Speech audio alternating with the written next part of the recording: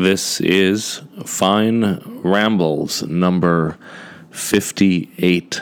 So I'm a guest host this week, as I think you can tell. My name is Raspy Matt, and I apologize for Matt with the normal voice not being here, but apparently he's getting over a cold, so I am taking his place. A friend and I drove out to rural New Jersey last week, and we spent the day basically helping a friend of his build a deck. During the course of the day, we went from a pile of plywood planks and 2x4s and 4x4s to a completed deck. And there was something very wonderful or satisfying or, just look, I come from the finance world where you never see the accomplishments of anything you do. You never see the results of anything you do. And so in one day, for 6 of us to take a pile of wood and turn it into a deck, for me was pretty remarkable, especially because I really learned, and again, I'm just admitting my own ignorance here, I learned how complicated it is to do even the simplest of projects. I think if you had asked me last week how hard that project would have been, I sort of would have scoffed. I would have said it's a deck. You're just nailing pieces of wood together that are already at right angles. How hard can this be? And the answer turned out to be quite difficult. You have to put the posts into the ground just right and hold them, and then you have to use the level. That old device with the little air bubble in the middle. And you have to make sure it's perpendicular in all 3 dimensions.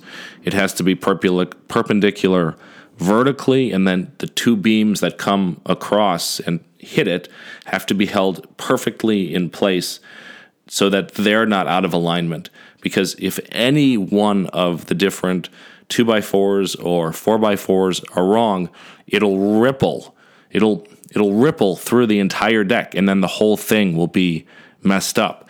And again, your tools aren't that precise. That level just has a little air bubble in it, and you're just, you're holding things and you're saying, okay, that's approximately correct.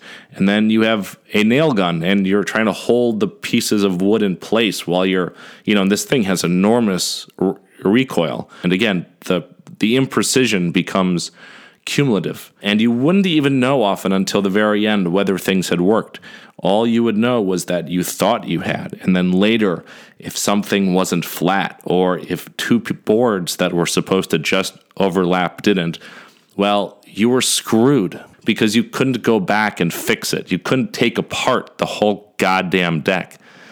And it just gave me so much more respect for work, especially this sort of narrow, deep knowledge where someone builds competence in a relatively small area over years and years and years.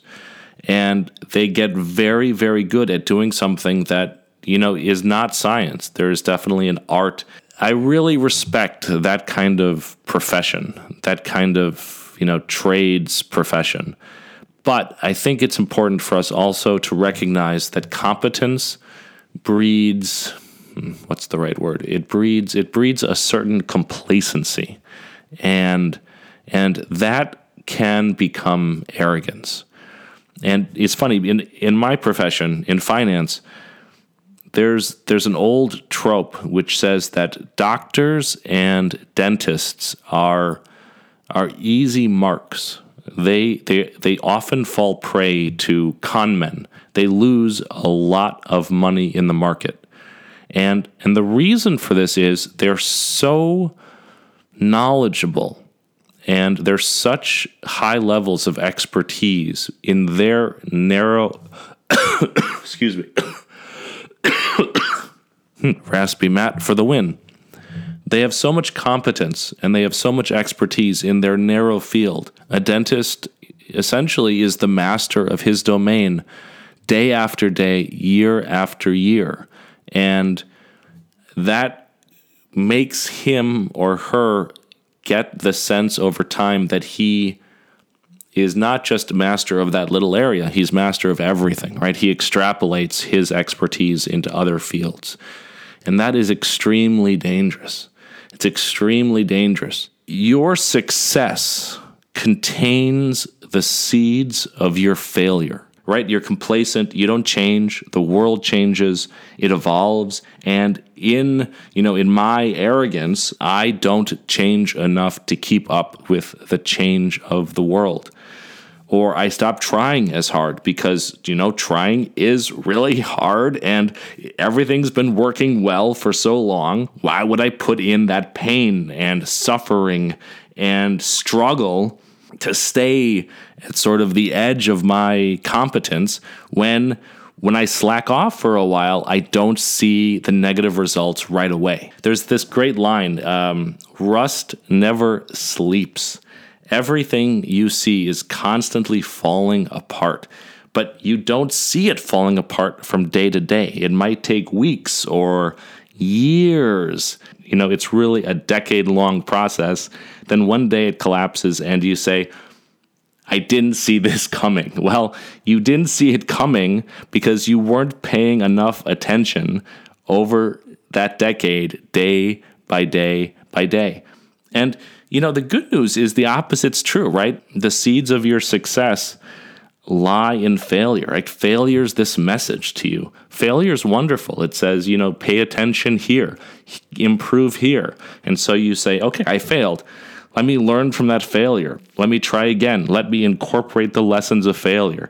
Let me pay even closer attention to what I'm supposed to be doing. How can I be more truthful and honest with myself and others so I don't drift from reality through lies and deception? Thank God. Thank God for the little failures, because they keep the big failures at bay, because we course correct and we don't let the rust accumulate. Getting reality right is really, really hard. Reality is really good at faking us out, right? I need to remind myself of this all the time. I was thinking about this because I watched the documentary on Theranos, I think Bad Blood, and I was trying to figure out how you would have seen this coming from the outside. And I think it's far more difficult than we think in retrospect, because, the cliche, hindsight is 20/20. It's obvious from the go when you're seeing it from the inside that something was rotten in the state of Denmark. But what exactly, right? So Liz Holmes was young, and so was Mark Zuckerberg. She was a dictator, but so was Steve Jobs. She had a cult of personality. Steve Jobs. She had vaporware or a shitty initial product. Well, that's the rule in the industry. Oracle, Microsoft. She had secrecy and silos. Well, half of tech has that problem. I'm kind of running out of time, but I want to talk for a minute about this great article I read recently on scurvy. Okay, so scurvy was a big deal for centuries. And the estimates are scurvy killed 2 million men from 1500 to 1800. But by 1800, it looked like the problem had been solved.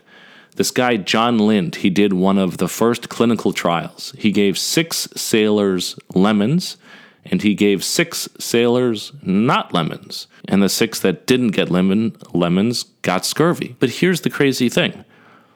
We lost the knowledge that lemons cured scurvy after 1800.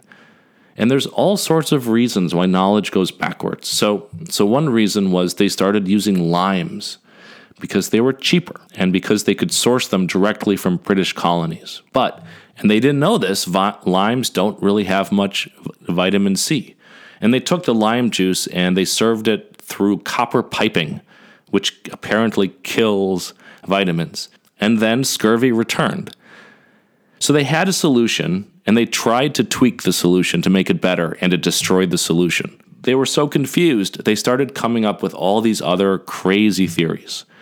They said scurvy was a bacterial issue. It wasn't until 1907, and like so many of these stories, it was based on an accident. Researchers accidentally gave scurvy to guinea pigs.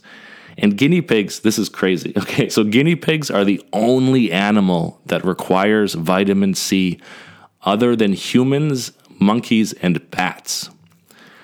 And the experiments showed that fresh food cured the scurvy. Okay, so again, you're back to where you were in like 1800. Doing A solves problem B, but we don't know why. And it wasn't until 1932 that vitamin C was discovered. If you have a solution that's working, the first thing you do is you don't fuck with it. They had a working solution, and they moved away from it out of arrogance because they thought they knew something they didn't. Another example, a little more timely, a little more controversial, the anti-vaxxers. I think it's very easy to understand the anti-vaxxers approach because you've seen a crisis in science lately. You know, you have the replication crisis, physics. I mean, physics has gone down, you know, the blind alley of string theory, which isn't even science. The progressives are corrupting biology. When you're a mother, I mean, just imagine being a mother and holding your tiny baby in your arms. And you've worked so hard for this child. You've suffered so much. And if you don't have the baby vaccinated, you think that there's no risk because everyone else will. And so your baby will be safe. It can be a free rider. But if you have the baby vaccinated, there's this tiny chance that the crazy people are right, and the cost is too high to bear. Your child gets autism or something. It starts to look pretty rational to try to be a free rider. And the danger, of course, is that everyone starts to believe this. This is the tragedy of the commons. If no one's willing to get their babies vaccinated, measles and polio are going to come back. And these are horrific diseases. My uncle had polio, and the stories my mother tells about what it is like to live with polio. But that's 2 generations ago now. And so parents today don't viscerally understand the horror of these diseases. And so they look at their little babies, these fragile, beautiful little things, and they say, why would I run the risk? Even if it's 1 chance in a million, why would I run the risk? Okay, that is all I have. My throat is really starting to hurt. So I will catch you next week.